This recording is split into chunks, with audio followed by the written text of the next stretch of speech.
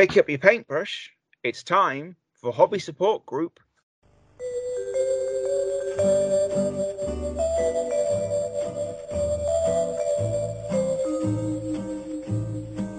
Da, da, da, da, da, da, da, da. The gallery.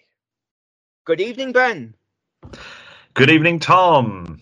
And you are in for a treat this evening, Ben, because you are taking a brave step into the world of audio descriptions of painted miniatures. I am flipping excited about the prospect. Welcome. I've always marvelled at you and Andy and your use of language as you labour of describing models. I'm looking forward to giving it a go myself. Because we do know that this is a popular segment, and despite this being available as a YouTube video, more people still listen to it in the pure audio format for some truly bizarre and unknown reason. But never mind. I am one of them. Today's gallery covers November and December. Hopefully, I've managed to catch everyone's work. If I have missed you out, please just drop me a message and I can post it into January's. Starting from next month, we will be back to the monthly gallery, and we will also start including things from the Hobby Support Group terrain build group as well. So those of you terrain fans who sort of want to see some terrain works in progress, go have a look over at that group. Links are on the main gallery page, or keep your ears open for descriptions of terrain builds in a future episode. And I have to say, it's a very active group as well. Really active. People are really getting stuck in on there. Brilliant. It's almost slightly disheartening that the terrain group has reached like nearly 3/4 of the size of the main group in less than a week, and yet the main group has been going for like over 2 years. Not going to take that personally. Just we will do. I think it's just that terrain people are fanatical. That's what it is. It's brilliant. But anyway, that's terrain for the future. Although there may be some terrain being chatted about today. But let's start off with minis, and actually not even a mini or even a few minis. We're starting off with a full warband. And today we're starting off with Andrus's Miyawati warband. Apologies for pronunciations on everybody's name, your warbands, your armies and everything. I will get them all wrong, despite having practiced them just before we started the call. So yeah. I must admit, I have no idea of the historical provenance of this particular warband of Mutatawi, is it? Looks like that. But they're beautiful, aren't they?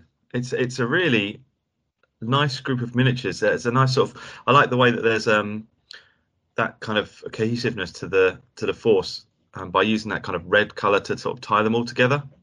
Yeah, yeah, fantastic. Yeah, I really like that idea of how. Like tying the red and the fabrics together, it makes them look like they're all from the same place. You know, the same dyes of making the same cloths, and these look really nice. The bases also look really nice, and I think these. I did do a quick Google for what these were. Oh, good. And what primarily comes up with is they are a unit type from the Total War games, and are I think historically they were a sort of Near Eastern sort of like religious order sort of okay, that makes sense. Group like fanatical religious warriors. That kind of makes sense with the gentleman in the middle with his book and his staff driving them forwards. I think what I really like about this in particular is the fact that there are groups within the whole mass that are kind of tied together by a particular key colour, a little accent colour. So you could break the army down into smaller groups, which would be easily recognisable on the game table as well. So I think that's a really nice touch. Yeah, like I've no idea what game these are actually meant to play for, and I don't know, but they look like they would be brilliant for playing something like Lion Rampant, Saga, those sorts of things where as you say, you break them down, and I think they instantly, this is a squad of the like orange cloaked wearing dudes. These are the axe wielding dudes. But then also when they're all put together, they just again form like a cohesive army. Very nice. So look forward to seeing more of Andrus's work in the future. We now move on to Andy from the Friends of General Haig's work for the last couple of months, and we start off with some very fancy, very dandy flags and a casualty marker. And I know you're also quite partial to a fancy flag, Ben, but very much so. Yeah, I think this is some quite dandy flag action. This dandy flag action, and actually, the basing there is beautiful, Andy. I really, really like that. I'm considering a new army at the moment, and how I might go about basing it. And this is a particular inspiration. I really, really like it. And I'm also working on some wound markers as well. So this is very well timed. Thanks, Andy. I really like this, the command base on the sort of triangular base. I really like that idea. It's something I've never seen before or thought of, but I really quite like that idea. Yeah, it kind of funnels your attention to the bloke at the front, doesn't it? Yeah, it makes him look even that bit more dandy. Then some pikemen and musketeers. Beautiful. Love these. And I think the detail of not only painting the buttons on the jackets, but then painting the buttonholes on the opposite side, and he maybe a little bit rude, I think, for some of those of us who aren't amazing painters. Now, I'm not doing just buttons, I'm doing buttonholes as well now. It's and beautifully highlighted goatees as well. They are lovely facial hair. You have to spend lovely. a bit of time with facial hair like that, don't you? Well, I think if you're wearing, if you've got the full Van Dyke, it'll bring out in all its glory. Feathers in their caps. These are lovely. These are really nice. The more like pike and shot era armies I see, the more they actually, even though they can be quite monotone in color, just the more fun I find them to actually be. And it's so interesting, aren't they?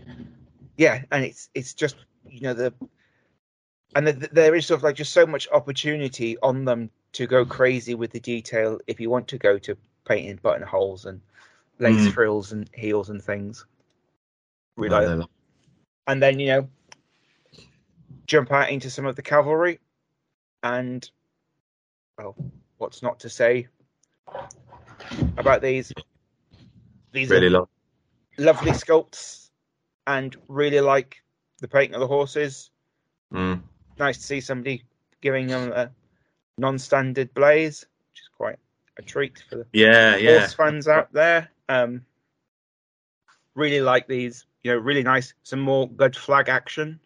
Yeah, is that a bay? Would we call that a bay? That one in the middle? Yes, with the standard bearer. I think with the socks and a little mark on its head. Yeah, lovely. Yeah, I think we've got them all. And then the bugler on the unfortunately coloured one there, which is pretty vilely marked, which is suitable for his bugler. That's really. I like the kind of sort of accent colours on the command models as well, which really do make them pop. The green on the standard bearer and the blue sashes, the large blue sashes on the bugler and the commander. That's really makes them stand out from the. Yeah, and then carrying that on with then just like the little blue head, the ribbon around the standard bearer's hat. Yeah, you like that, and just things like the lace collar on the standard bearer and stuff, just to make him look that little bit more fancy. Oh, he's dead fancy, isn't he? Oh, bit of Nottingham lace there. Oh, these are, and again, as we were talking about with that other warband, how you can have sort of like a unit or a force that comes together. Sort of like as we were just looking at the bearer and the commander on their own base, they looked great, but they also look great part of this unit as their own. So you can almost break down this unit into smaller subunits as well if you wanted. Works really well. And then another casualty marker. This one a bit more forlorn of that failed cavalry charge. So Is he wounded as well, or is he just really sad about his horse? Let's be charitable and say he's just really sad about his horse. It's his remount that has already had shot out from underneath him, so he's done for the day. That's a really nice sculpt, actually. It does look really forlorn, doesn't he? I'm going to have to try and find where that's from, because that may have to. Yeah, you don't see too many horse casualty models like that, do you? Like laying down and. No, it's really quite nice in a horrible way. Yes, exactly. Yeah, in the worst possible way. It's lovely. For somebody who plays an inordinate amount of cavalry-based armies, might have to find out where that's from. We now move on to Andy, and we start off with, I think, some of his favourite kind of hobbying, some 10mm tanks. And lovely. Really nice. Grubby tanks, properly grubby tanks. Proper grubby little Shermans, micro machines with attitude. Yeah, I know Andy loves working on the small tanks. It's one of his favourite things to do. So you can tell he's just loving this. I think I know I'm confident in saying that I think 10mm is his favourite scale to paint, and I think painting tanks is his favourite thing. I think so 10mm tanks are what he paints. So he's hardly painted any of them. I think he's only painted those two. I think mostly what he's been painting is some 28mm Tyranids, which form part of his super cheap Zenith Rampant army. And he's been knocking those out, hasn't he? They're lovely. I really like these. I'm not really a fan of Tyranids, either like in the 40k fluff or the models for them. Very much really, they've never sort of really done it for me. Space bugs. There's if I want to do gribbly space aliens, I want xenomorphs, and that's it. But I think basically that's not xenomorphs, aren't they? That's the kind of point. Legally distinct, I think. Yeah, exactly. Legally distinct xenomorphs. Aliens that sample genes of other creatures and then form a body that is similar to them. Wait a minute. Does sound familiar. But whatever they are, Andy's done a cracking job on them. Yeah. I think this project started off really as for doing one-page rules and just building like a really cheap sci-fi army for playing one-page rules. But I think it's also morphed into now going to be a Zenith Rampant army as well. And just what can you build super cheap? Yeah. And I like the. Sorry, Tom. Go on. No, and I think something that's really worth noting with these are, although he's built them as his super cheap Tyranid army, they do not in any way look super cheap. They look really nice. No, I really like the Hive fleet that he went for, which I can't remember the name of, but the colour scheme is a great choice because it really stands out, doesn't it? It really pops well. The kind of bone white with the kind of the lovely kind of blood red scales. I think that looks really good. Yeah, I think it looks really cool across like the whole army. It sort of like all ties it in really together, all the different kinds of gribbly, from like the great big creatures to the little creatures. Also like the bases. I think the bases are quite they look nice. And then the the face testicles as well. They're like purple face testicles. Like the Balchinian from Men in Black. Yeah, the venom sacs or whatever to make it PG-13. Yes, I don't know what the GW nom de clore for them will be these days, but yeah, I think also that bit of like purple spot color. Yeah, that really, really works.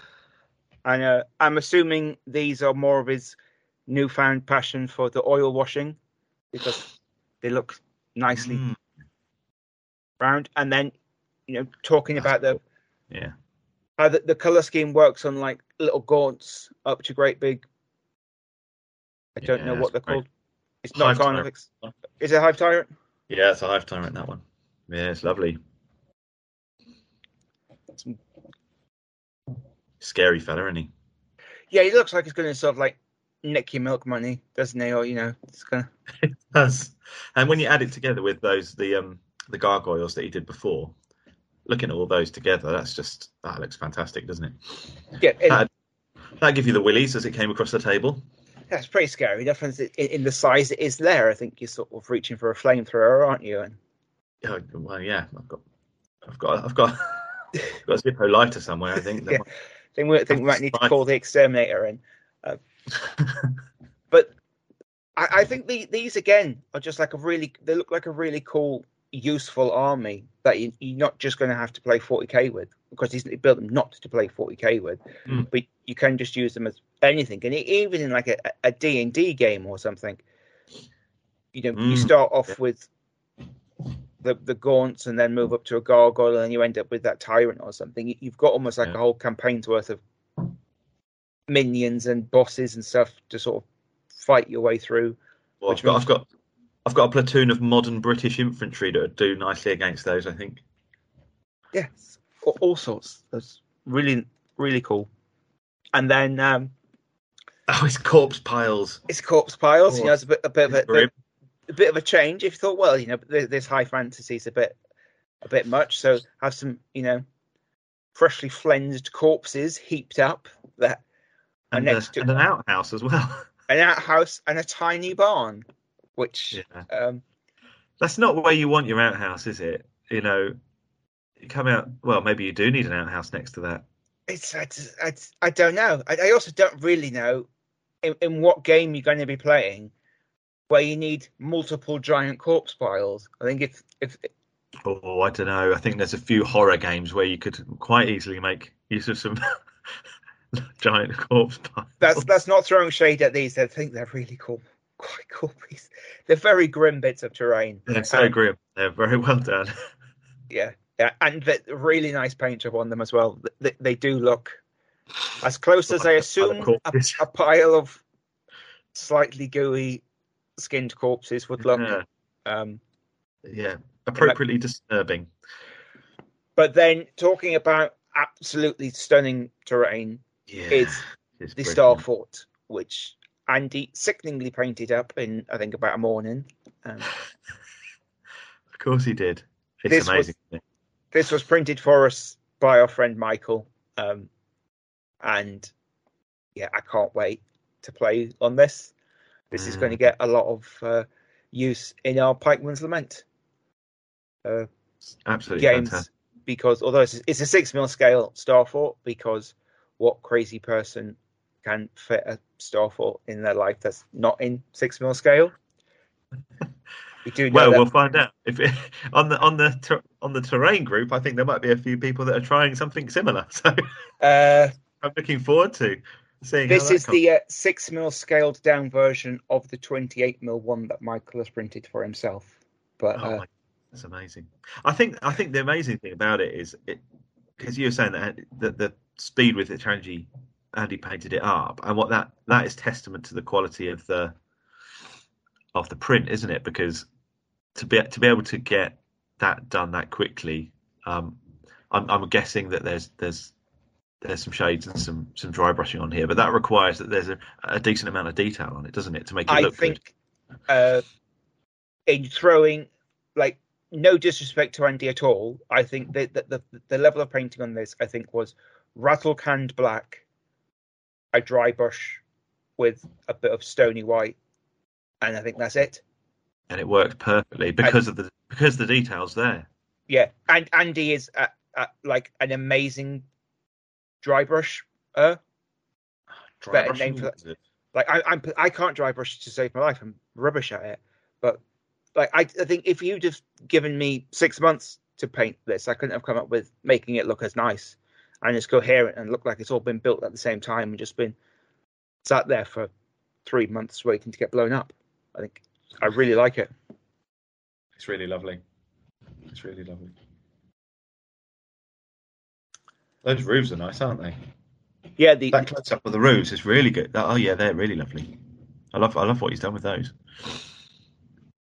And then round out a bit more 10mm love. He painted up some of his undead skeleton zombies for our good Warmaster event that is still happening.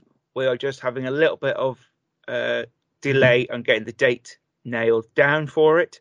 So please bear with us. We are still looking at March for the Warmaster event. So hopefully next month we will see loads more Warmaster stuff being He's painted. done a lovely job. Really like the Those- faces again on these. And Yeah, absolutely fantastic. I know Andy's really liked these models, hasn't he? And you can see why. For 10 millimeter models, those are beautifully detailed, and that's meant that he's been able to pick out some really lovely bits on there. Those shields are. I really like those. I don't know how he's done it. I don't know whether he's used one of the like contrast paints or done a bit of dry brushing on it as well. But they work really well. The detail on those has come out really beautifully. I think it's contrast paints. I think he's told me that he just paints 10mm now. He only uses contrast paint on them. It's working. I may be wrong. He'll tell us soon. Yeah. But I think these are cracking models. I think, like, if I wouldn't know if somebody said they were 15mm, I'd just be like, yeah, sure, fine. Yeah, absolutely. Yeah. Yeah. I've seen 28mm skeletons that look worse than those. So Nice job, Andy. So that is Andy for this week. And so we now move on to the first of the Benjamins with Benjamin Fletcher. And a bit of a mixture of things this week, both some minis and some terrain. And we've already chatted about Tyranids with interesting facial growths. So now let's move on to some Underhive guys with equally interesting, bizarre facial growths. Yeah, that's nice. I quite like this. I assume this is some Necromunda dude purely by the boots that he's wearing. Some kind of Cawdor fella by the looks of it. But he's great, isn't he? I don't know where that model's from. I don't know if it's a conversion or a print or what, but it's lovely. And the paint job is epic, isn't it? It's brilliant. It's just with all of like Ben's stuff, it just sort of like it fits into like the universe that he's built. Yeah. Of all his like Necromunda Underhive dudes, they all just sort of like fit in. And yeah, this might be I have no idea where this model is from. It could be a kit bash. It could be a complete custom job, but it works really well. And I personally like how it doesn't sort of scream like high fan. It doesn't scream grimdark or whatever. You could use it. No, it could be for anything, couldn't it? Yeah, it's great. And then here are a couple more. Oh, there's a whole gang. The whole gang's here. I think I might be recognizing one of those heads, on the right hand head on this dude is one of the old Empire zombie heads, the militia zombie heads. Yeah. So possibly these are quite heavily kit bashed. But I think they are. But they're really lovely, aren't they? Yeah. I love Ben's style. What he gets out of these models is fantastic, isn't it? Yeah, I really like this, like the low tech Underhive sort of vibe to them, but they sort of, you think of them as, oh, these are some like turnipy figures, but they also fit really well for 40k or 30k, whatever. I really like how that works. Yeah. And then some more of them are more. Yeah, they'd work well for Mordheim, wouldn't they? Yeah, I think they would work absolutely brilliant for Mordheim, and like any of those kind of like. Yeah, Frostgrave, anything like that. Yeah, Frostgrave, Mjork, the like Rain in Hell, any of those really. I think that those sort of like alternative like grim games, really cool. But thank God it's not all just grim dark in the far future. Also built some jungle terrain they built with his daughters, and great use of the aquarium plants, because how do you build jungle or like futuristic? You can't do it without your aquarium plants. Gotta have them in there. No, that's great. I love that it was a family project as well. That made me smile. And then here's like a collection of the bits of scatter terrain that he'd built, which actually, and to talk about the terrain group again a little bit, this is sort of like a collection of how like small bits of terrain actually all come together to form a full table and like a large piece of terrain, because this is just like a collection of bits of scatter which all together have made a completely full table, and they look really nice. With more to come at the back there by the looks of it. # large terrain. I really like this. I think this looks great, gameable, usable terrain that's going to stand up to the rigors of being put away and played with and not fall apart and break, because having built a lot of jungle... That's the killer with Jungle Terrain, storing it. Yeah, it's like you really like those palm trees, but then after quite a while, but after not very long, like your jungle canopies had quite a few shell bursts in it, and it's like they are now fallen. So, cracking work as ever, Benjamin. Really liked it. Loving it. And then, as you're here, we now jump straight into the other Benjamin. But you're here already, so we can now talk about your own models while you're here. Welcome to the weird disconnect of talking about yourself in the third person. Honestly, I can't even honestly remember what it was. Well, it's not a lot, is it? It's just like a complete Highlander unit in full tartan, including socks and everything, Ben. So it's not a lot to sort of just idly forget about, is it? Well, no, to be fair, it was only 18 of them. I'd done 18 of them a while ago, so it was just finishing them off. I was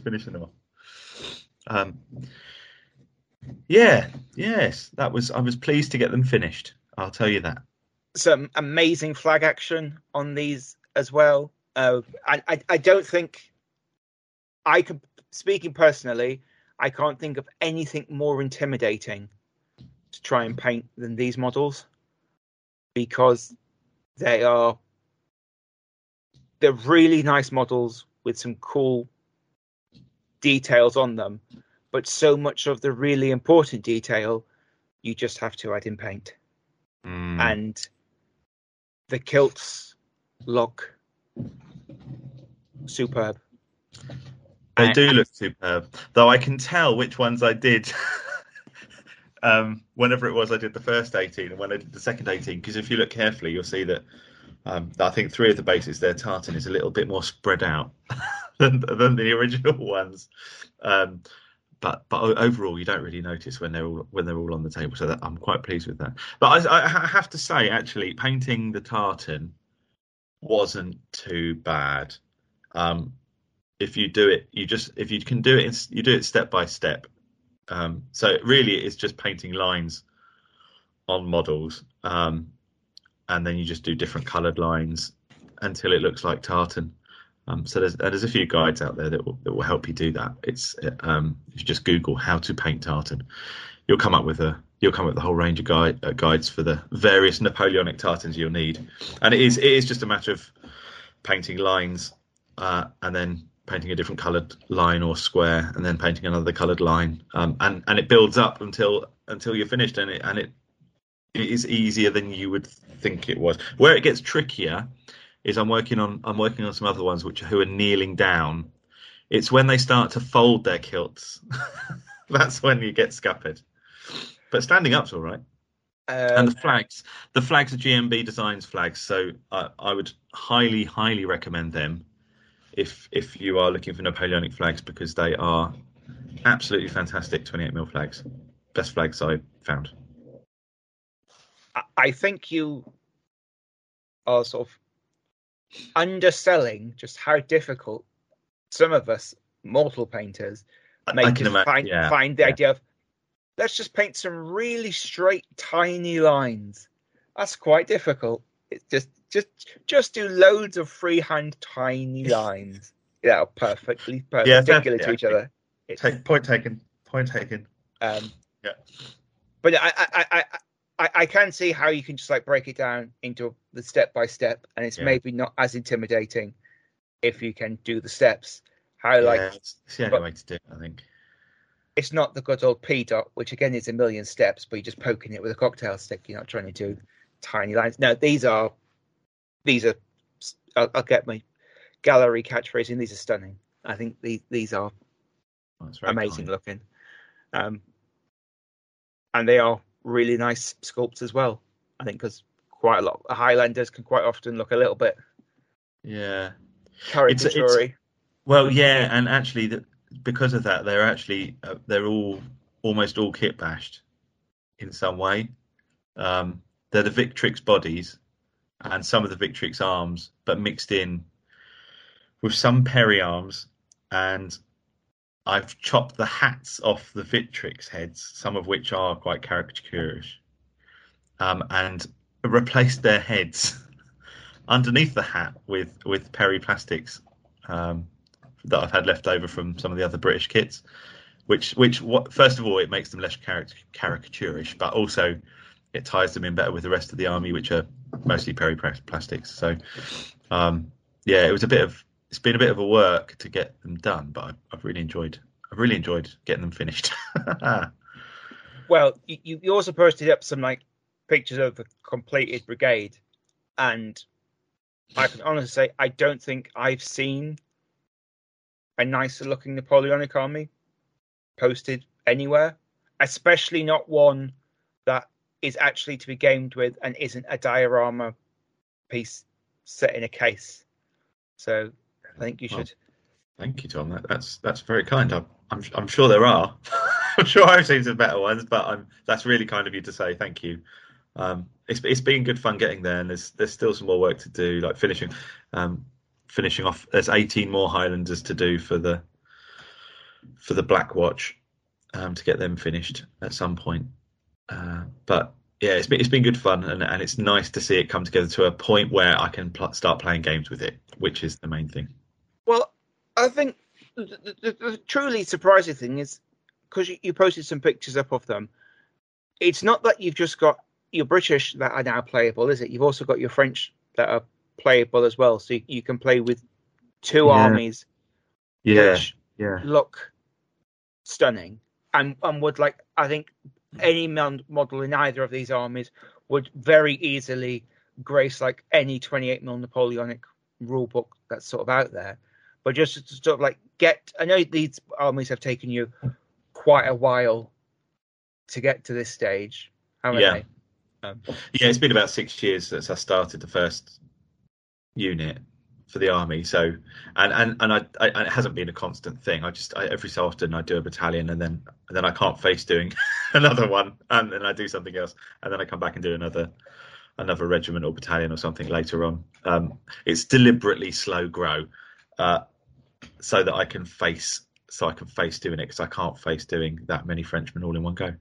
But I would honestly say I don't think it's even that slow grow when you consider that 6 years. I don't know. Yeah, but how many hundreds of it's. I don't know. It's probably about 300 there, I reckon.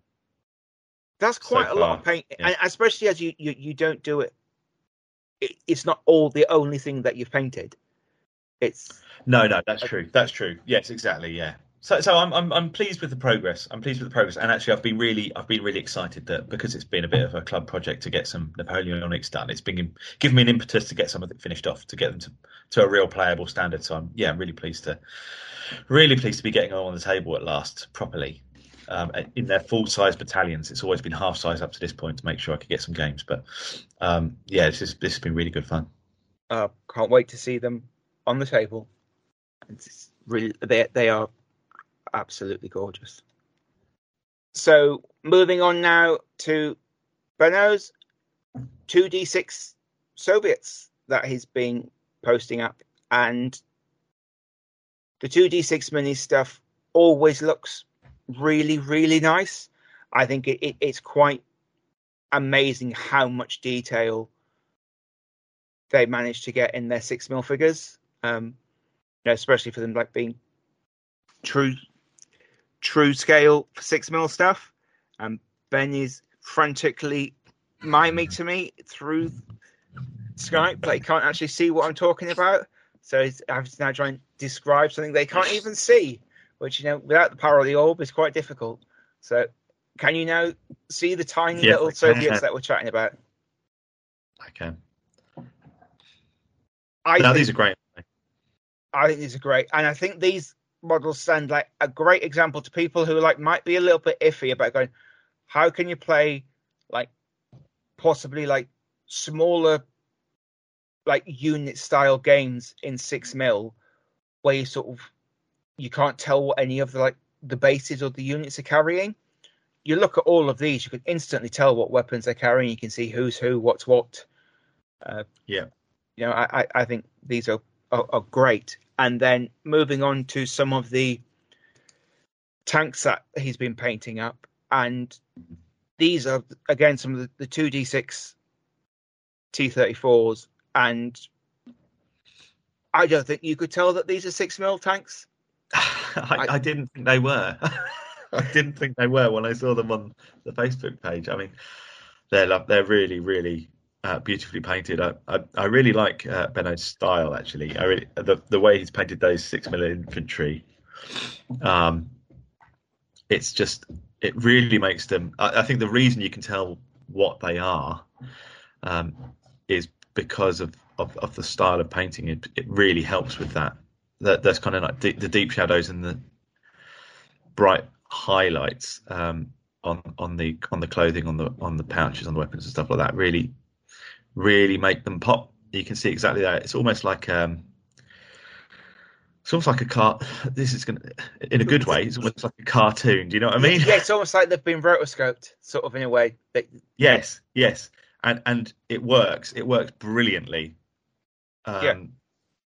Because it means you can see them, which is the risk with 6 mil World War II, isn't it? If you go really grubby and dirty, as you might do with a larger 28 mil model, they would just blend in. You wouldn't see them. It's like I have quite literally played 28 mil World War II stuff and lost models on the table because I can't find them because they're blended in. Yeah. So it's almost like these uniforms, which are designed to blend into natural terrain, actually sort of blend in when you put them next to. They do work. So I think Benno's choice of colours there, I think is probably slightly brighter than it would be in real life. Like the commissar's hat over there, that kind of blue on that, and the cream colour on the uniforms of the infantry. But actually, it's exactly what you need for this. It's perfect. There is like a standard thing in like the 6 mil community is always to paint like 1 or 2 shades brighter than you would do, simply because like the smaller scale things get more dulled out, and there is a whole like science of color theory about how actually if you're wanting to make something look like it looked in real life, this is how you paint it when you reproduce it on a different scale. And I know on its most scientific level, it sort of means if you're painting like a 135 Panther or like a 172 Panther, you technically change your paint mixture slightly. I don't understand that kind of science because I'm just not interested in. That's the wrong kind of tables that I'm into sort of looking up and double checking color reduction light theory. But yeah, I think these are cracking. And yeah, when I first saw these tanks posted up, I again had no idea what they are. 6 mil. No, and it's not really until you see sort of like the in progress shot of like, you know, a couple of dozen of them next to a newspaper. Really? That's what I saw that picture and I was like, what? No. Yeah, so like the turrets are about the size of like a headline in a newspaper. You go, they really are tiny 6 mil. Tiny. And this year I'm wanting to play some 6 mil World War II. I'm recently picked up a copy of All Hell Let Loose, which is a specific 6 mil World War II game, and I can't wait because I think the idea of not even just fielding like a 3 or 4 tanks, but fielding a couple of dozen of them, what's not to like? Let's have some fun. Brilliant. So moving on to Bjorn, and this week Bjorn is posting up some of the Stargrave Riot Police that he has built up using a variety of different kits. Now, these are Stargrave minis using the Victrix Skellig shields, some Frostgrave axes cut down, and then a single head from Wargames Atlantic. So this is, I think, a proper kit bashed squad, and they look I like these a lot. great. I think these It's so bold and in your face, and I love it. like these very much put me in the mind of like late 80s Imperial Guard. These look like the dudes are going to be, or sort of like Rogue Trader-esque. Like, Yeah, they look like the sort of guys who are going to be going around and like pulling drunk squats off of their choppers and breathalyzing them and stuff. that's right. Yeah, it's almost a 2000 AD look to them as well. Yeah, I think these are cracking, and I think that there's a great example of how you can kit bash like very different kits together, but they all tie in. Yeah, Perfect. yeah, really, really, really nice. And the color scheme that's been chosen there is kind of to tie them all together. It's great, isn't it? That yellow band just really makes them pop. Yeah, they look really fun. Yeah, what's more to say, really? They are great. Then moving on to Callum, and Callum started off with maybe not the most visually interesting thing for us to chat about. Actually, I think it's something great to talk about first is a leather flock that he made, because it is surprisingly important to have a variety of flock, and this is just some flock he'd made with the blender, some wood and cat litter, and a variety of paint he had knocking about. And he said, he's got 5 tubs of flock made up really cheaply, he said, just using some cheap paints. And this is great because I'm finding I'm working on some East African stuff at the minute, and it's a nightmare to try and work out the flock and stuff I'm going to actually use for making it look kind of right. Being able to just make your own terrain flock easily, and so you can tie all your bases and all your projects together, just a cool thing. So yeah, I wonder who the person, if he lives with someone, I'm wondering what they think about his use of the blender, because I'm not sure that's going to work in quite the same way for your next beautiful smooth hot chocolate or whatever you're going to use it for. It's the hobby blender now. It's the hobby blender now. Yeah, absolutely. I would imagine, it seems that with how expensive flock is, he's probably saved enough money on making those 5 tubs of flock to actually buy himself a new blender. That's true. Yes, yeah, that's exactly what it is. Yeah, that's great, isn't it? I know all those different tones to play with. And then some 28mm Soviets that he'd also painted up. I really like these, like almost like off-duty bases. I think. Yeah. So these feel like sort of jump-off points or something like that, don't they? For chain of command. I was thinking that they seem very much like jump-off points or objectives or something. Yeah, absolutely. Yeah, really nice. I really like these. I loved elves riding pink-haired unicorns into battle. I thought brilliant. Yeah, and then we've mentioned on the podcast a few times about how I think War Master is the one game system that has really embraced 3D printing the best. Yes. And then I think these are a great example. These are some elves from Forest Dragon, and elves painting, elven archers on top of unicorns. Yeah, what can you not want if you're playing with elves? Absolutely. They're lovely, and they're kind of, I mean, again, the detail on the model is brilliant, and what he's done to kind of pick that out as well to make that pop is really nice, and the neatness as well. On such a small model, being that neat is a challenge. So I think these models would be perfectly acceptable, I think, if they were 28mm scale. Not I'm sure I played with, when I used to play fantasy. I'm sure my archers have probably even less detail than these have got on them at 28 mil. Yeah. He's highlighted the jewels on their necklaces. That's what he's done. Madness. That's the sort of craziness that you do, Ben. That's I don't know if I would. I don't know. I'm yet to paint my 10mm orcs. I'll let you know when I've had a go. I think my 10mm dudes feel lucky that they get the shoes painted, because I don't think Andy does shoes. So it's like, you've got your shoes painted. Feel lucky. You're not getting laces. You've got shoes.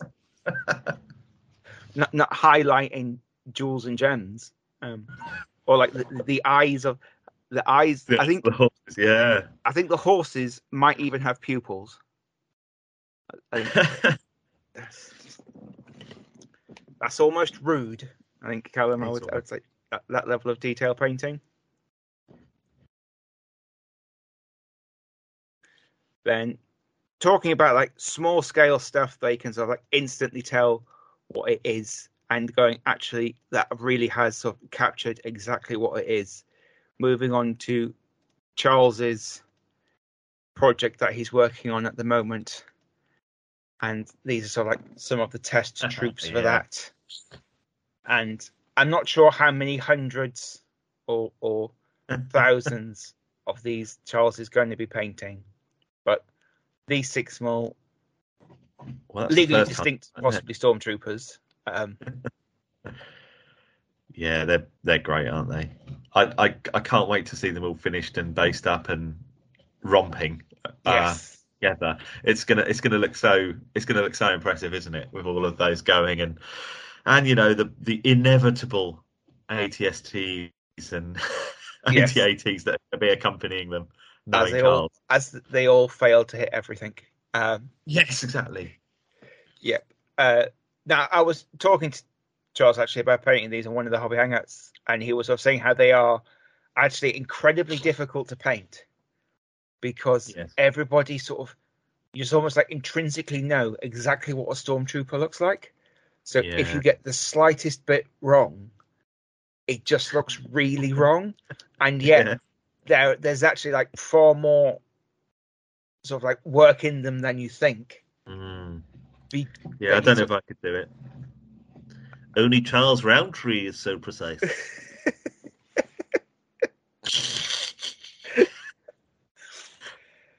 Looking forward to seeing the Scarif board with a few thousand of these. Yeah. And I know he's working on some shore troopers as well, so I'm looking forward to seeing the big gang of those as well. Yeah, can live precariously through Charles's dedication to doing the things that I'm not good enough to do, but sort of wish I had the dedication to, because they're great. Who doesn't want an entire like Stormtrooper Legion sort of just knocking about? So good. I'll just go to the hobby cupboard. I will be sometime. So good. And then something that I truly love when I'm creating like the images for this gallery each month, is to see how eclectic like our hobbyists are, and just the variety of projects that people post up, but also how like eclectic some people's work is. And just, I think Chris Lane this month has sort of started out by painting some like Dark Age. I'm going to go for cavalry. Really like these. Again, I think almost as we were saying with Benno's 6mm Soviets, I think these again have that almost like rotoscope-esque highlighting approach to them that sort of makes them like pop in a slightly different way, but in a really cool way. Yeah. They look really, really nice. I think these do. But then that's not just it, not just a load of Dark Age cavalry. No, we'll then just do some World War One biplanes, because why not? You've been doing cavalry, then do some biplanes. And the camo on this German biplane. Like, I will admit, I don't know my World War One planes from my elbow, so I can't name any of these. But this, what sort of almost looks like a prototype ambush camo, but actually looks a lot cooler than ambush camo, I think is gorgeous. It's a really nice camo pattern. And, you know, just these planes look really cool. But then, you know, it's not just, you know, you've been doing it. So you've done your Dark Age cavalry, you've done some World War One planes and stuff. Where'd you go from there? Oh, Age of Sail, Rig a boat. French boats, which you just put the rigging on, and Kind of rigged a boat, hasn't he? you know, it's a while since we've had some windy boat game sales sort of posted up. One day I'm gonna do it. I think the challenge of it looks really, really interesting. But I'd really like to get a few windy boats on the table. One day. I've got too many things on the go at the moment, but one day that's going to happen. And this is some good inspiration, isn't it? Yeah, it's surprising what a different. Like, I think whenever people post up the little ships that they've done, they always look really nice. But I think it's surprising what a huge difference having the rigging on makes to them. It just really does make them go, wow. Takes it to another level, doesn't it? And I can only imagine how much fun it is tying and gluing all those knots. But then, you know, it's not just that. He's then posted up some 28mm Napoleonic figures, you know, signaling officers and war officers, and then some tanks. Because why not finish it off with some tanks? Little Crusader, is it? I think it's a Crusader. I don't know what scale it is. I haven't a clue. It's nice though. Let's go for 15mm. Let's just randomly attribute it a scale. Romping through the desert. Really like this. I think it's nice. And then some accompanying infantry. Which I think they might actually be 15mm. These might, I'll probably be completely wrong, but these might be the Peppa Pig ones. It's not Peppa Pig, it's Peter Pig. I always get them wrong. It's every week. It's why I decided that Peppa Pig had done the Bolshevik Revolution range, which is a program I would watch. I would definitely watch Why Grandad Pig. Goodness, if Peppa Pig did the Bolshevik Revolution, that would be a crossover I want to see. But the fact that they've done these miniatures is enough, because they're really lovely, aren't they? Yeah. Excuse me, listeners. It's late. I'm tired. My brain is gone. Not that late. It's 9 o'clock. It's late for me. This has been edited out. Yeah. Oh, you got to leave that in. That's great. That's good. So we are now moving on to Dave Churchill, and he started off with some Hexenjäger from Gripping Beast, and the plan for these is to play them in sort of like more time and use sort of like various other like fantasy sort of like horror rule games. And I saw these. I remember seeing these when they came out. Oh man, what a good job he's done on those. I was like surprised that I hadn't bought when I saw these. I was like, why have I never bought these?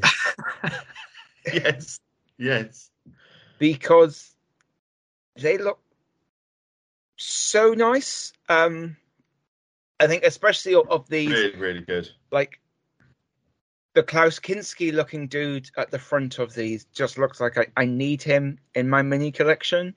Just, I think these are stunning. I think that they're absolutely amazing sculpts, and the paint job on them is done it.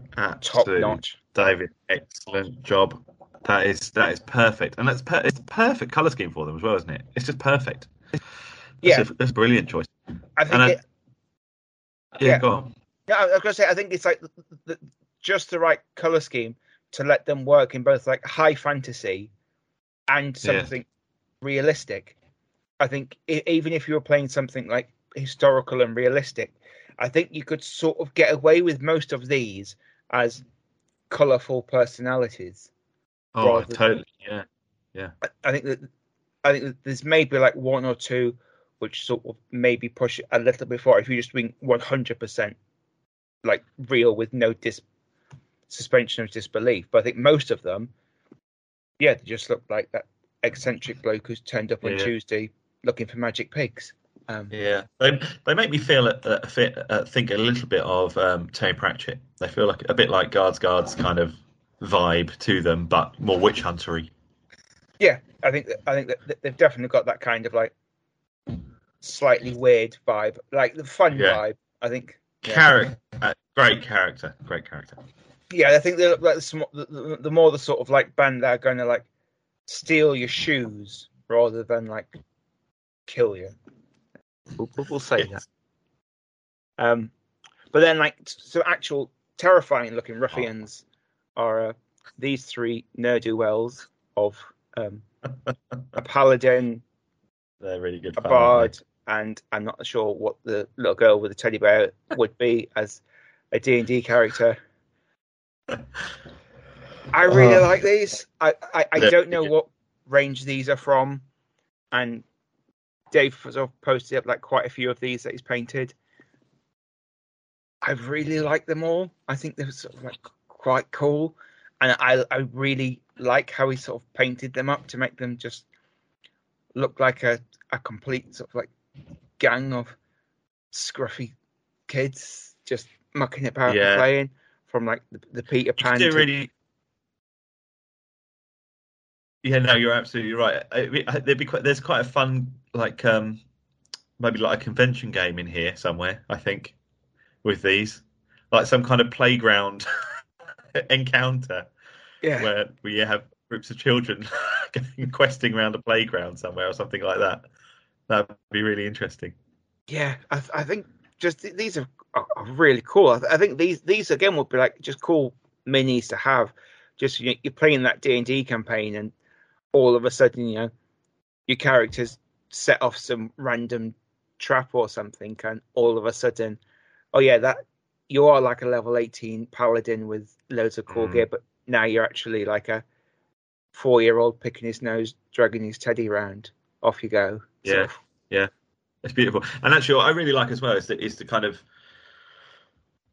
they tie together very well, but there's a really nice variation in kind of color and tone, isn't there? They're kind of a lot of they all work together very well as a collective, but in terms of like the clothing, skin tones, hair, there's a real variation in there. So each person looks like an individual character in its own right, but they do still work together as a nice set. Yeah, really good job. I think that's also in the sculpt of the faces and that though, isn't it, as well? I think these actually look like a diverse bunch of kids who have been like painted up to look like almost like a representative bunch of kids who don't just all happen to have the same face. Yes, which is nice. Which is always good to see. I have to find out where these are from because they're really cool models. Yeah, be interested to see what else is available. Yeah, and like carrying on that like theme of today, maybe of that idea of like looking at like a bunch of like individual models that all work great on an individual basis, but also work really well together. Yeah, as a force. Yes.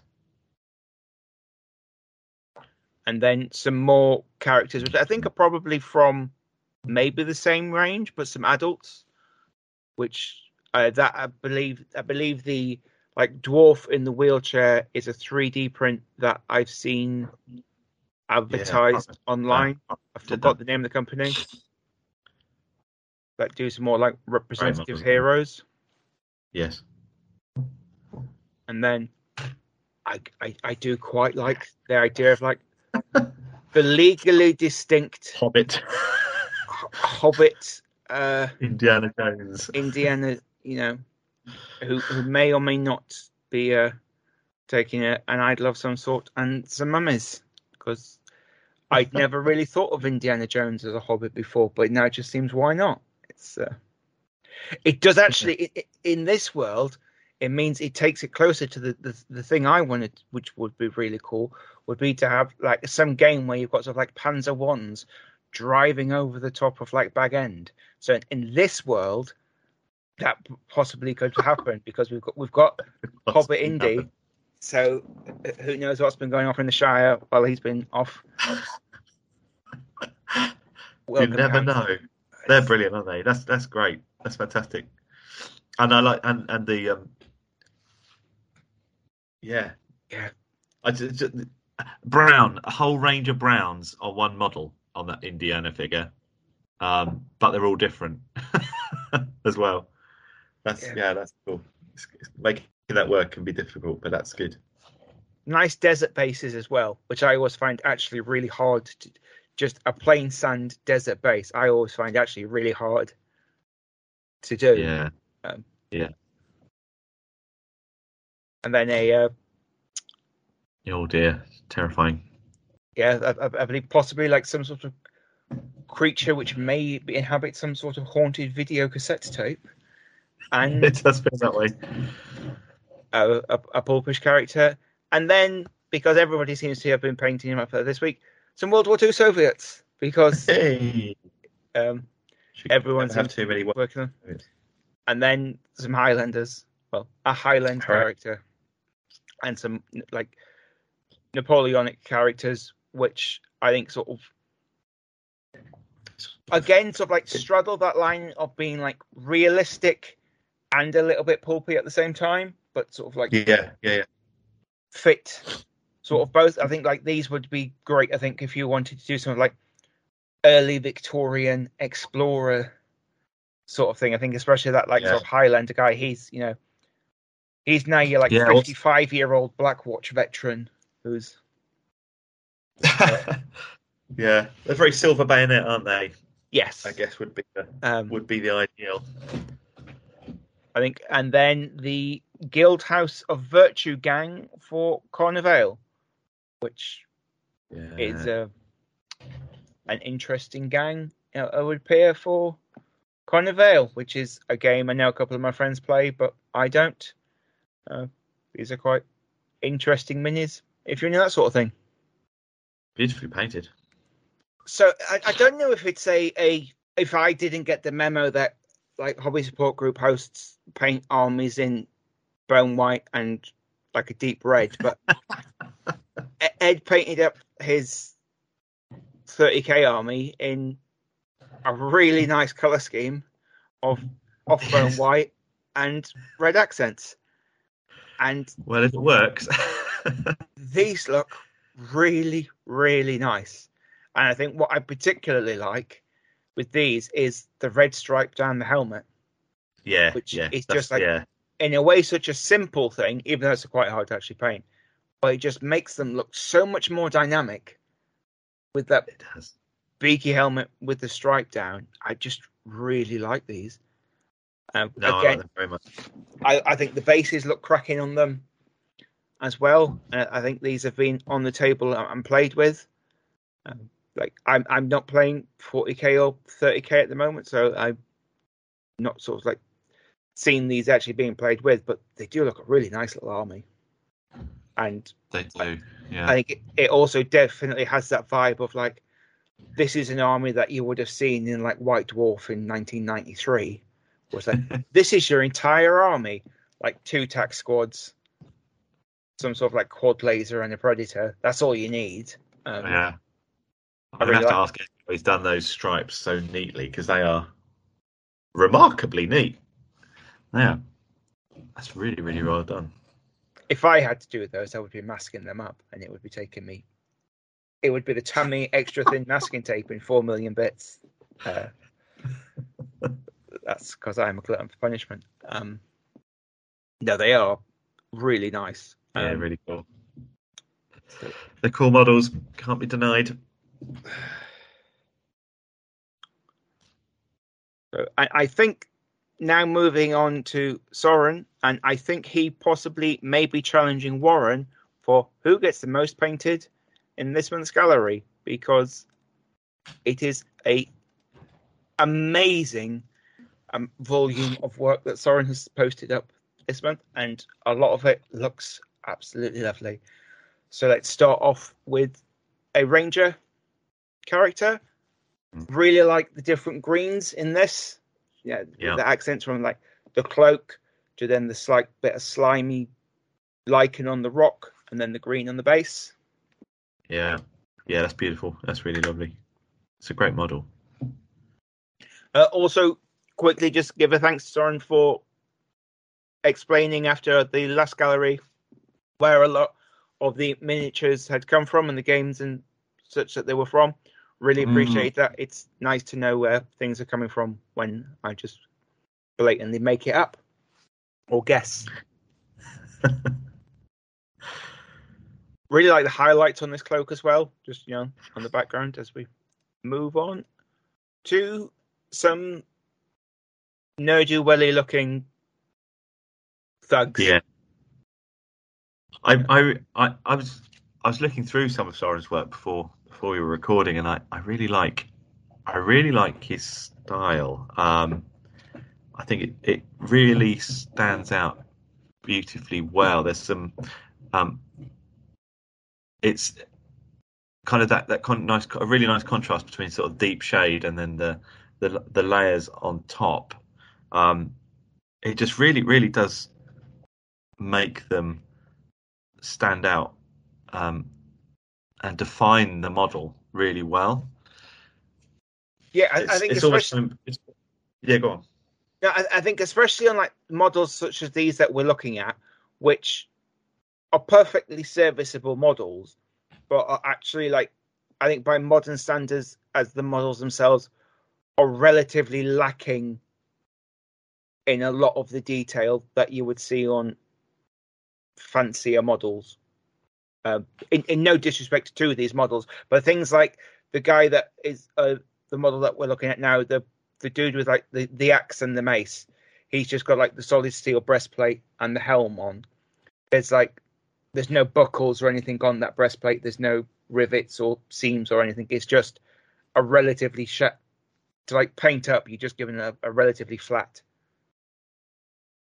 plate of steel. So all the like, it's the shadows and the highlights on it that actually gives you some sort of depth and detail sort of to that, which I'm sort of like build up with the paint. It's not sort of like just there for you to sort of like already go with, which I think is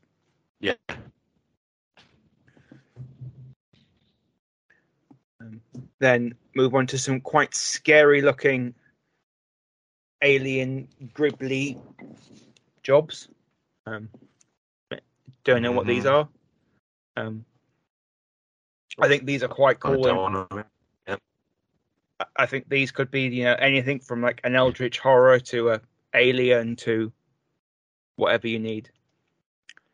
Then a very cool glowing wood nymph. Is it a Catan shard? What you want it to be? Anything. I think this is like a really nice example also of what you can do with some of the contrast paints. If you like painting the contrast paints, because that's sort of like that toxic green is a really nice paint effect. It'd be hours and hours of highlighting, wouldn't it, to get anything like that in the old days? Yeah, and the same as here again, like another sort of like nymph-esque character. I mean, like I shudder to think how I would try and paint that, because I tend to not use. Well, I don't use contrast paints, but I shudder to think how I would try and get that without having to do 400 million layers and wet blends and just been giving up. And the sharp edges between the different greens there. Now I've not opportunity to use contrast paints much yet, because I'm working my way through so many different armies that have already started that I haven't had a new one to start with. But I can imagine that being more liquidy, to get a sharp edge between two different areas on a model must be more challenging than it would be with a thicker paint that's probably a little bit easier to control the flow of. So to get that distinction between the different areas of green, and those really sharp definition between those different areas must be Must be quite a challenge, and actually, Soren's done a really cracking job of it. Yeah, I'm imagining it's an absolute nightmare. Then, who doesn't need a giant beast man who's got some sort of pygmy sprite attached to his war banner? I think, this is a great centerpiece model. I think this is a cool centerpiece model for any sort of beast man or Centaur sort of army or anything. It's a really nice model that's painted really nicely. I like the contrast between like the fleshy skin parts and the hide. It sort of just works really well. I like it. And we have a space bug alien thing, blob monster thing. Yeah, it's what you need it to be. It's cool. Then some more of the fantasy-esque, so like barbarian heroes. It was armed with various weapons. Quite like these quite a lot. I think these are quite cool, sort of interesting sculpts.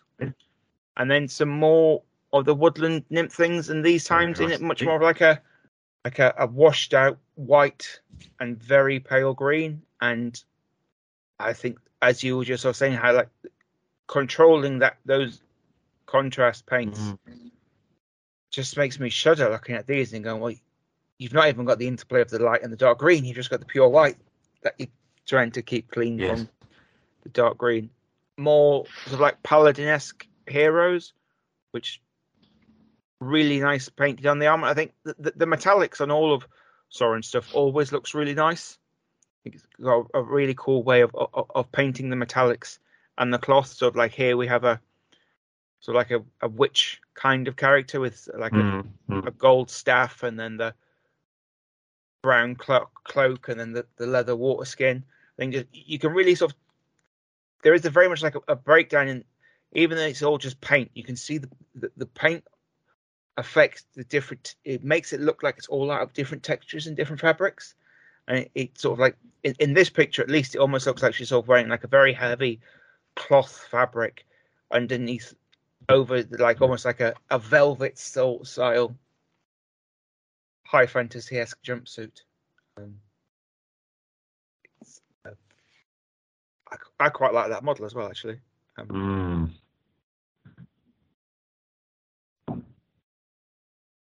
Then really wouldn't want to be running into this sort of like giant rat sort of zombie creature possumy thing, which can definitely be filed away in the giant rat monsters that sort of just make me go ugh category, like a lot of the ones that Mantic seem to sell. Just that's quite it's a cool model that's deeply unpleasant. Very, very unpleasant. Yeah, those nice scabrous sores and little rat babies along its back. Yeah. It's He's a friend. Then again, another sort of like magic user in like a load of different sort of like textures on the model. This time it looks sort of leather, more in like a leather sort of outfit with again like a velveteen cape and a few bits of metallics on them. Just look really nice. And then a sort of earthen totem golem thing, which is a really nice model. It is really cool, isn't it? That face on the chest, like kind of just screaming out. Yeah. in that really nice bright yellow accent color is great. Yeah, that's a nice choice to make that stand out, because that's really working. Yeah, is this like some sort of like reanimated elder god? Is it a golem? Is it it's whatever you need it to be in whatever game you're playing? I really like this model. I think it's quite cool. Then sort of like a chaos-esque champion who maybe have been praying to the wrong god and has been rewarded or cursed in some equal measures. Quite a cool model. And then a very cool actually looking stone golem, because quite often I find golems either can look sort of really gormless all just like a pile of rocks sort of glued Mm. together. I think this sort of like, to me at least, actually sort of like, It's got a bit more to him. it's got a bit more to him. It's sort of, there's enough like anamorphosized in of it that it's actually sort of like got character. Yeah. I think I quite like that as a golem, and it's in a really nice paint job as well. And then, have to include some cavalry because it's me. I really like the barding on these. I think these look really nice. I think these are quite nice little models as well. Yeah, really lovely. Yeah. And then, as we are finishing off, some more hero characters. This one's sort of like almost like a cross between a sort of legionnaire and a knight. I think this is sort of like quite an interesting Yes. design philosophy, and some nice painting of like the purity seals and stuff on there look really nice, and the highlighting on the morning star, that sort of stuff, it looks really cool. And I think there's a bit of like object source lighting on this, so it looks like the light's hitting the helm from one direction. I think Yeah. it's an impressive bit of painting. Absolutely. And then to finish off, a witch conjuring up some kind of like fire spells, and there are some quite impressive flames. I think Yeah, they're cool, aren't they? That's Yeah. really nice. they're really nice, and that is again like a really cool model. I think that's if you're having like a D&D campaign or something, and you come across like a pyromancer or something who's going to try and That's right. scorch you a bit. So, That looks yeah, absolutely. Yeah, it's fantastic. I'm right. Am I right in thinking? I seem to remember that a lot of Sauron's models are from some various board games and things like that, right? Yeah, I think pretty much. I may be wrong, but I think every figure we've looked at today is from a board game. I think they're from a variety of board games, Yes. but I think they are from board games. And he did very So, kindly. Sauron, if you're listening, Sauron, can we have some pictures of your board games in progress? Because I'd really love to see. I wanted some of these board games with fully painted model sets. That would look amazing. I'd love to see it in progress. Yeah, I would also like to know because I've got a number of board games which have got some amazing minis, most of which I haven't yet got around to painting, but it's because I bought them for the minis and going, these will be great minis to add to my mini collection for playing D&D. And then in the true style of everybody who plans to do that, just isn't playing D&D at the minute because I don't have time, and it isn't playing the board games either. But no, it's like I think the way I look at like with board games which have really nice minis, like this witch, for example, when you play her, like have this encounter in the game, it's going to be really cool to have the painted up witch for when you're playing that game. But if you're just playing a random D&D game or like a one shot or whatever, and you have your party walk into they open a door and someone on the other side casts fireball at them, it's a really great excuse to then like break out this model for that and go, actually, here we go. It's a bit of planning. That's right. Yeah. So some action shots, action shots, please, Sauron. We both are for losing the ability to speak. Action socks would be cool too. If you've got action socks, please, Sauron, post a picture of those as well. So we now move on to Stephen Kellen, and carrying on the flame motif of Sauron's work, we have a Khornite demon with a flaming sword and a flaming sprite in his hand. I think this is a very, very well painted model. I think it looks absolutely cracking. I think people's personal opinions on like GW models and stuff may vary, but I think the paint job on this is really nice looking. I think especially sort of like the flames on the sword and the cloak just looks, not the socks off. I mean, I just love Stephen's painting. It's always so clean, isn't it? Just I know any of these models we're going to look at now, It's just such a clean, crisp style. I really like it. I wish I could do what Stephen does. So tell us your secret, Stephen. Well, It's lovely. welcome to my world, Ben, where you just look at everyone's and go, "Oh, that's nice." We'll just bask in it. I wish I could do that. No, Yeah. I think Steven stuff. I think everything he posts, it always looks like it could just be on the cover of White Dwarf.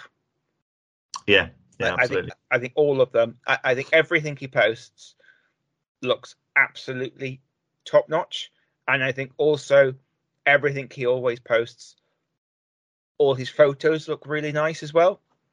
Yeah. And hopefully we are in a future episode relatively soon. Hopefully going to do an episode on photographing minis, because not foreshadowing when we look at my stuff in a bit, some of us are really terrible at photographing minis, and it would be cool to chat to people who are actually good at it. So if anyone has any names, suggestions for people who you think are like premier mini photographers, let us know, please. But anyway, what about Stephen Keelan?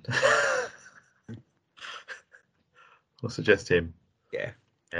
That's show us more, Tom. Come on, give us more. So moving on to a classic GW mini in a really nice paint job. Yeah. You've never played 40k, have you? So you may be one of the few people who hasn't got an Imperial Guard army from. No, I did have an Imperial Guard army. Oh, I did. I did once have an Imperial Guard army. I did. It was desert themed and everything. Yeah, that's a beautiful model. That's a cracking model. And yeah, I've always loved that model. Actually, it's just so characterful and dynamic, and it looks like it should have shell casings pumping out the other side of it. It's great, and Stephen's put a lot of love into that. In like the shells, he's even bothered to paint the silver bullet tips as well, rather than just leave them all one color, which is a good choice. And then some pink horrors, which look really nice again. Yeah, great. All the adjectives, really nice. They are. And then some sort of heretic priesty dude, and really bring it on with 40k lore now. He looks on wrong end. We'll go for that.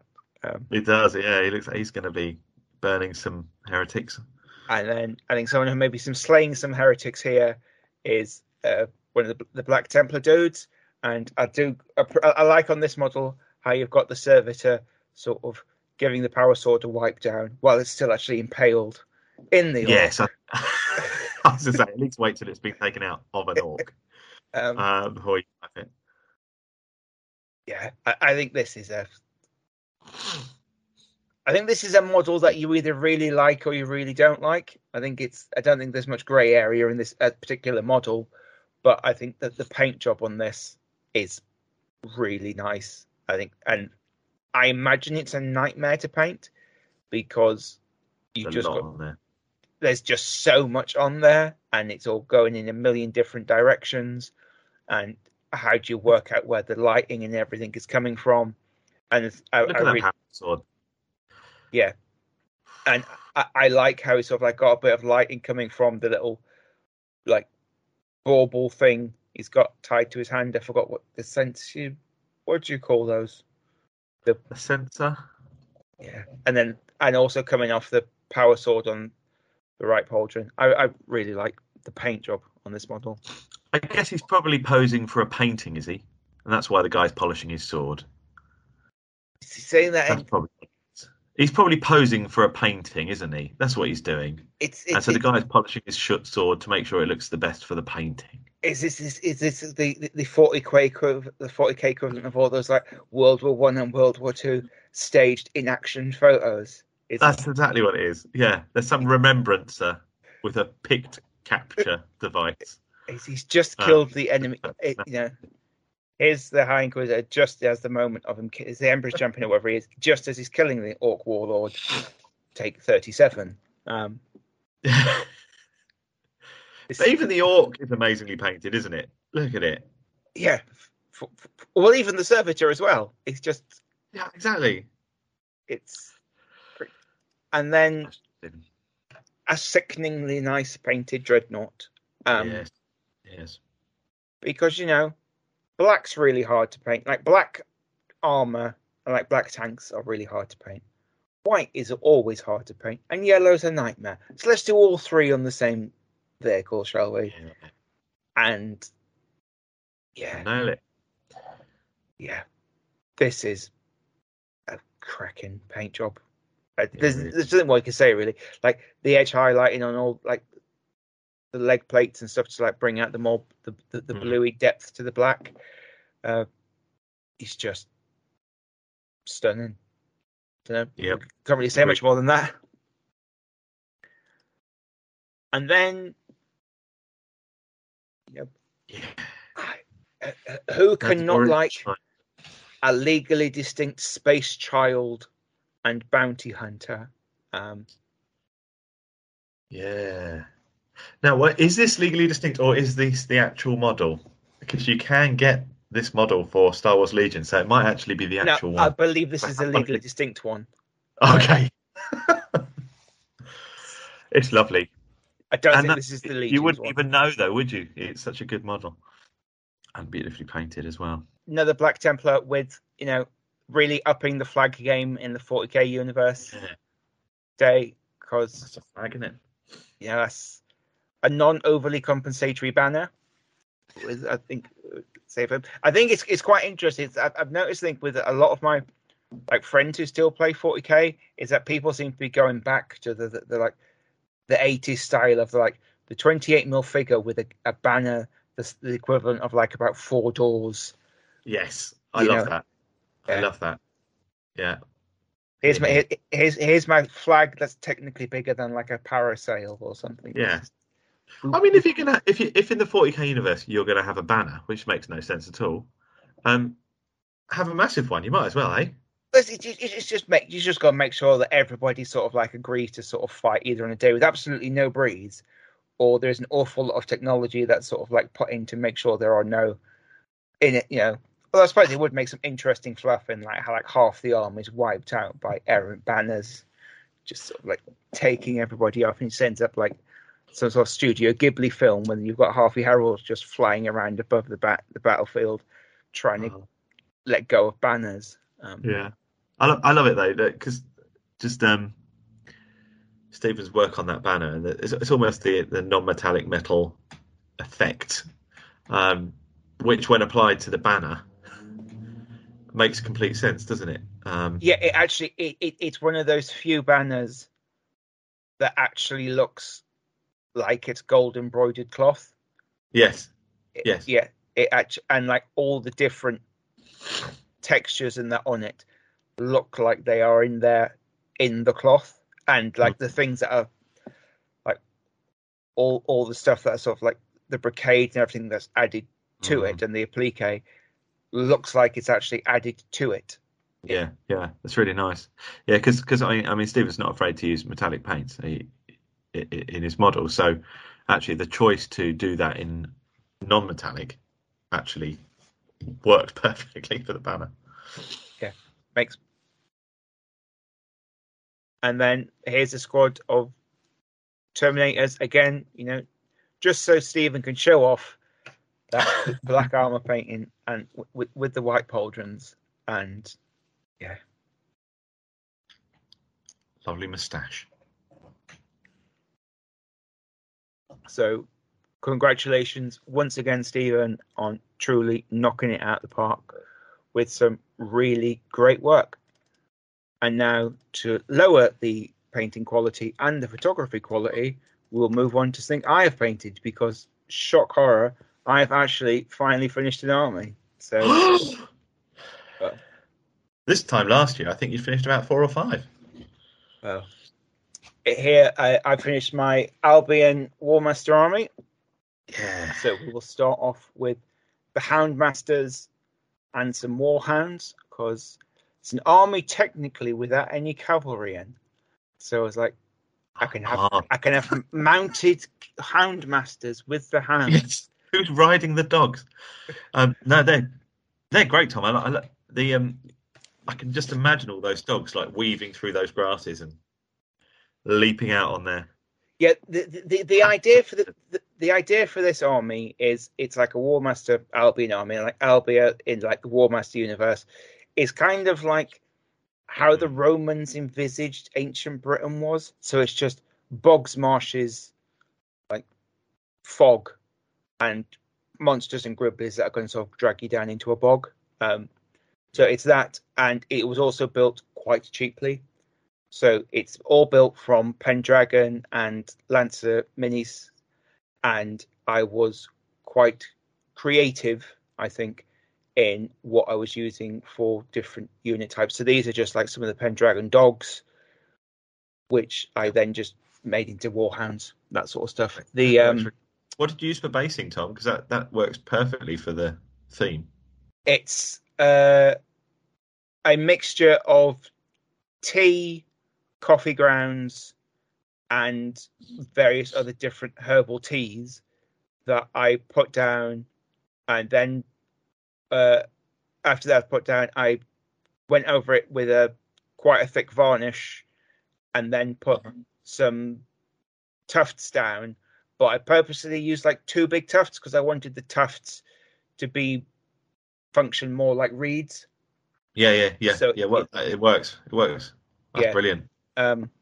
It sort of works like that, and then some chariots, and nice. Again, the chariots are these are the Lancer chariots, quite nice. Then some ogres, which are technically 15 mil Heliots from Lancer, nice. but you don't put their weapons on them, and they just become ogres in 10 mil scale, as very much like how Andy in years ago had his 10 mil zombie giants, which are actually 20 they work mil really zombies. well for that. I can imagine them being a group of angry naked ogres throwing rocks. Yeah, that's what I went with. I thought that's worked, and then because I have a couple of actual giants, which are sort of like an in-between size, I just figured like the ogres sort of work halfway between. And then instead of buying fen beasts, because as I said, it was quite cheap, I bought some like crawling casualties, which I then painted up to sort of look like risen corpses that sort of coming out the bogs. So it's the idea more was that that's a good idea. Yeah. The wizards, rather than sort of like conjuring a monster, is reanimating some bog bodies. Sort of that's creepy. I like it. And then actually on the base with the wizard, he's actually got a sacrifice that's sort of like coming up behind him. It's sort of like he's brought his own sacrifice with him anyway to like make some more as he sort of goes along. Then it's like 4 units of slingers and archers, which then 6 units of warriors. That's cool. Like I think using the individual 10 mil figures, you just can't get them as neatly bunched as you can with the figures when they're on the strips. So you sort of like you can't get realistically like 10 dudes or like 12 dudes per base per unit. So the sort of like they aren't strictly correct for like how many figures is on each base for the unit. But it doesn't really matter for Master, does it? No, it's just the size of the base matters, and actually that work for the army that you're doing. It makes sense that these guys running through a bog wouldn't be in uniform lines. No, it sort of works, and because I've sort of like used a mixture of different figures, and they've got sort of different weapons, they sort of have a good sort of like vibe of warbandishness. And like the commander of each unit is mounted on a horse, because I had some horses knocking about. So that's that. And then I believe they're like an ancient Britain kind of vibey army.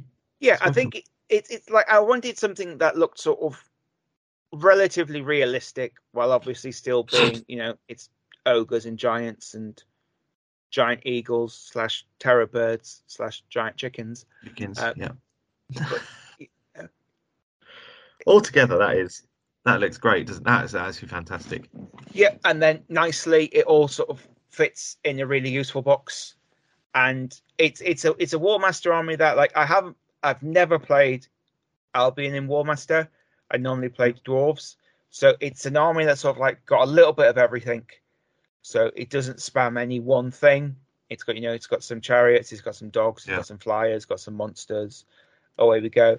So hopefully it should just be like a fun thing, and it fits in a single tray in half a really useful box. That's brilliant. When we measure armies by really useful box trays, it's what we go by. So that is what I finished. And then we now round out today's gallery with none other than the Warren Standard. And Warren, where do we start? At the beginning, Tom. It's a very good place. I'm glad you're here, Ben, because you can now try and play what scale is the model that Warren has painted this week game for us to let's guess. These are going to be some of his 20s, haven't they? They're lovely. Surely everyone loves a carrier. Don't you just love a carrier?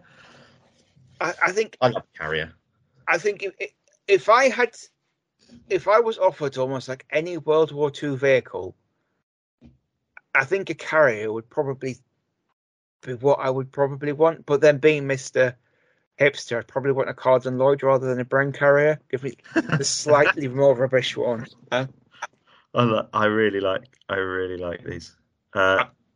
Again, with his previous tanks, we've seen his work on armor before, and he just manages to get the weathering just perfect to give it a really lived-in effect that works perfectly. And you can imagine that this army's been in the field for a little while now, trundling across Western Europe, and I believe that they have been in action. They're fantastic.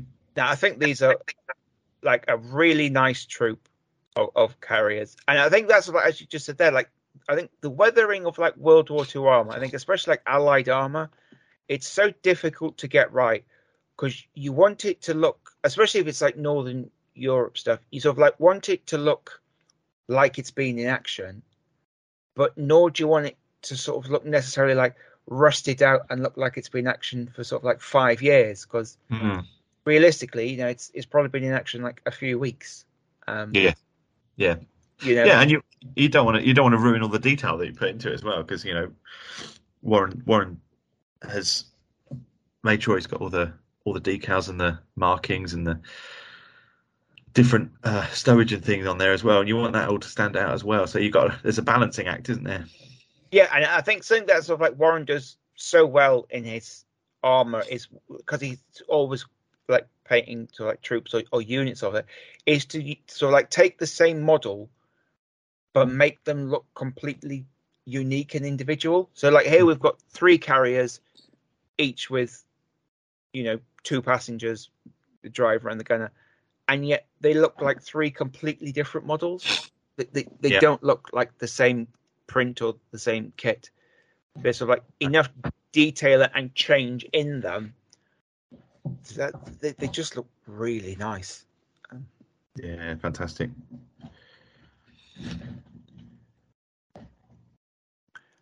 Then moving on to some more of his airborne, this time picking up their drop canisters and kit. Yeah, brilliant. Really, really nice. I think these could both be like jumping off points, objectives, or all sorts, couldn't they? I think definitely like the drop canisters as jumping off points for chain of command. It's pretty nice. And some more armor. Yeah, again. I think this has got even that. I think this is sort of like talking about like the weathering and the aging. This looks like it's been more in that sort of like Italian sun for a good few months, sort of. It's been around for a while, isn't it? Yeah, it's not been having a particularly happy life, I don't think. And then moving on to some terrain from Warren, where he just sort of like put this, just printed and painted a few stone walls, and For his next pint-sized campaign. Yeah.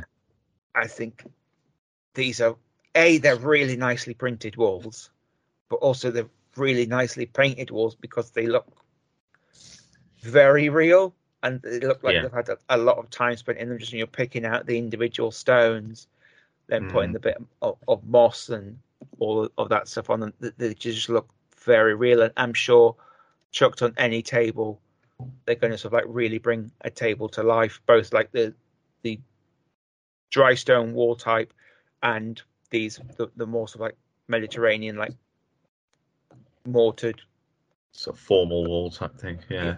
Just really nice.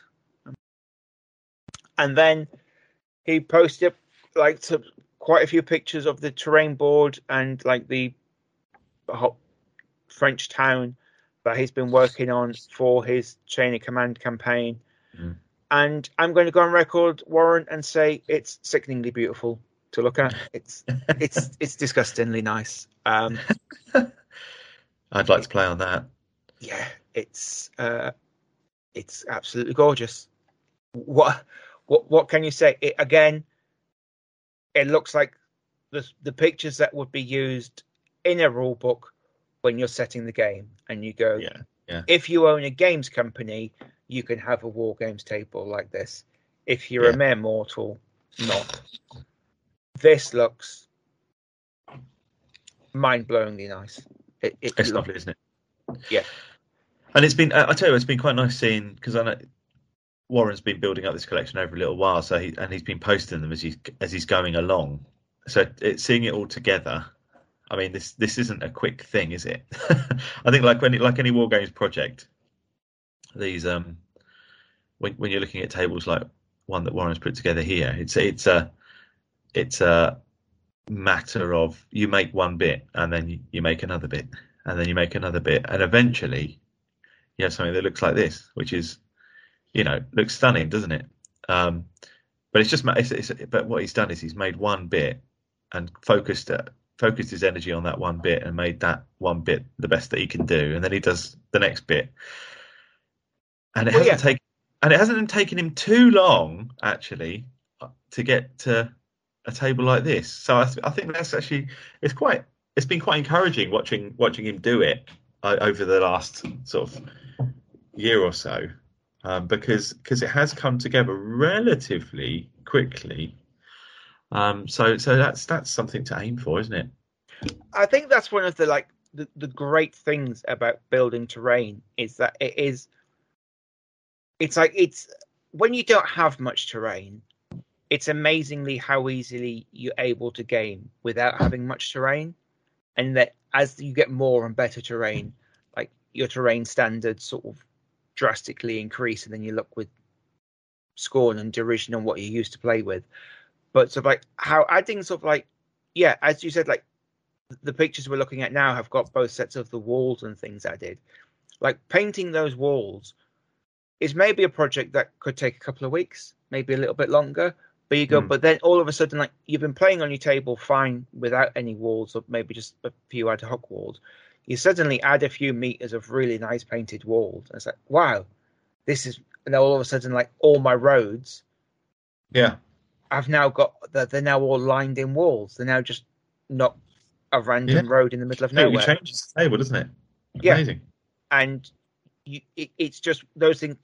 You just slowly add to it and build on it, and you go, actually, I've painted a load of figures. I'm going to paint a house for a week or two, or just do a little bit, and you add it to it. And before you know it, you've got a really nice looking table. And I think, especially for playing Chain of Command, where if you're doing like the pint-sized campaigns and stuff, there is the temptation there to build the full terrain for all the boards. So you can do the whole thing. I imagine it's got to be brilliant, because I have built terrain for specific games before, but they were always for like in this game you need like in this scenario you need 3 meters of trench system. So right, I'll build 3 meters of trench system, but I've never then like built the full like table layout that Warren is doing for this pint-sized campaign. And I would imagine once they've finished playing that campaign, this terrain is just going to be used again forever in a million different again combinations and again. and alterations. And Yeah, it's brilliant. like even though this is very much like obviously like northern France in World War II, you don't need to make that many alterations to it to just completely change it around really and make it, you know, you're playing Napoleonics. You change a couple of signs and maybe like a few of the more iconic buildings, but you know, you're doing English Civil War. You can still use the fields, the walls, all that sort of stuff. So it's lovely work, and I think it's great. And it's one of the reasons why we started doing the terrain group, to just, you know, to show that you do these, even something as simple as here's a nice tree I made. Like you make a nice tree, all of a sudden, like that tree is like, you know, it's the oak tree on the village green or whatever. It's an important tree. When you've made half a dozen of them, it just becomes a tree in a forest. It's whatever goes on. And, you know, Warren has made some absolutely stunning trees on his table as well. Well, thank you very much. I think we'll just double check that is Warren. Yep, that's it, Warren. Well, thank you very much for joining me on this bumper episode of The Gallery, Ben. Hope it's been as much fun as to see how fun and interesting it is to chat about everybody's awe-inspiringly painted work in the audio format. So it's been brilliant. It's been a real treat to actually really focus on some of it, and because I see it as it goes past on the group, and I like to comment and appreciate it at the time, but to really sit down and have a look at it and think about some of the techniques and the time that's gone into it, it's been really nice. Yeah, so thank you for the opportunity, Tom. Well, thank you very much. So listeners who are listening to this in audio land, you've probably got this earlier than the people who will watch it on YouTube, because I'm guessing it's going to take me quite a while to make the YouTube video of it, as it was nearly 2 hours long. So we will be back next week with a episode with the return of Andy. Until then, everybody, please share your work on the Hobby Support Group. Check out the Hobby Support Group Terrain Build on Facebook, and like and review us on iTunes and subscribe on Spotify if that's what you're listening to us. All the best, and we'll speak to you soon. Goodbye. Goodbye.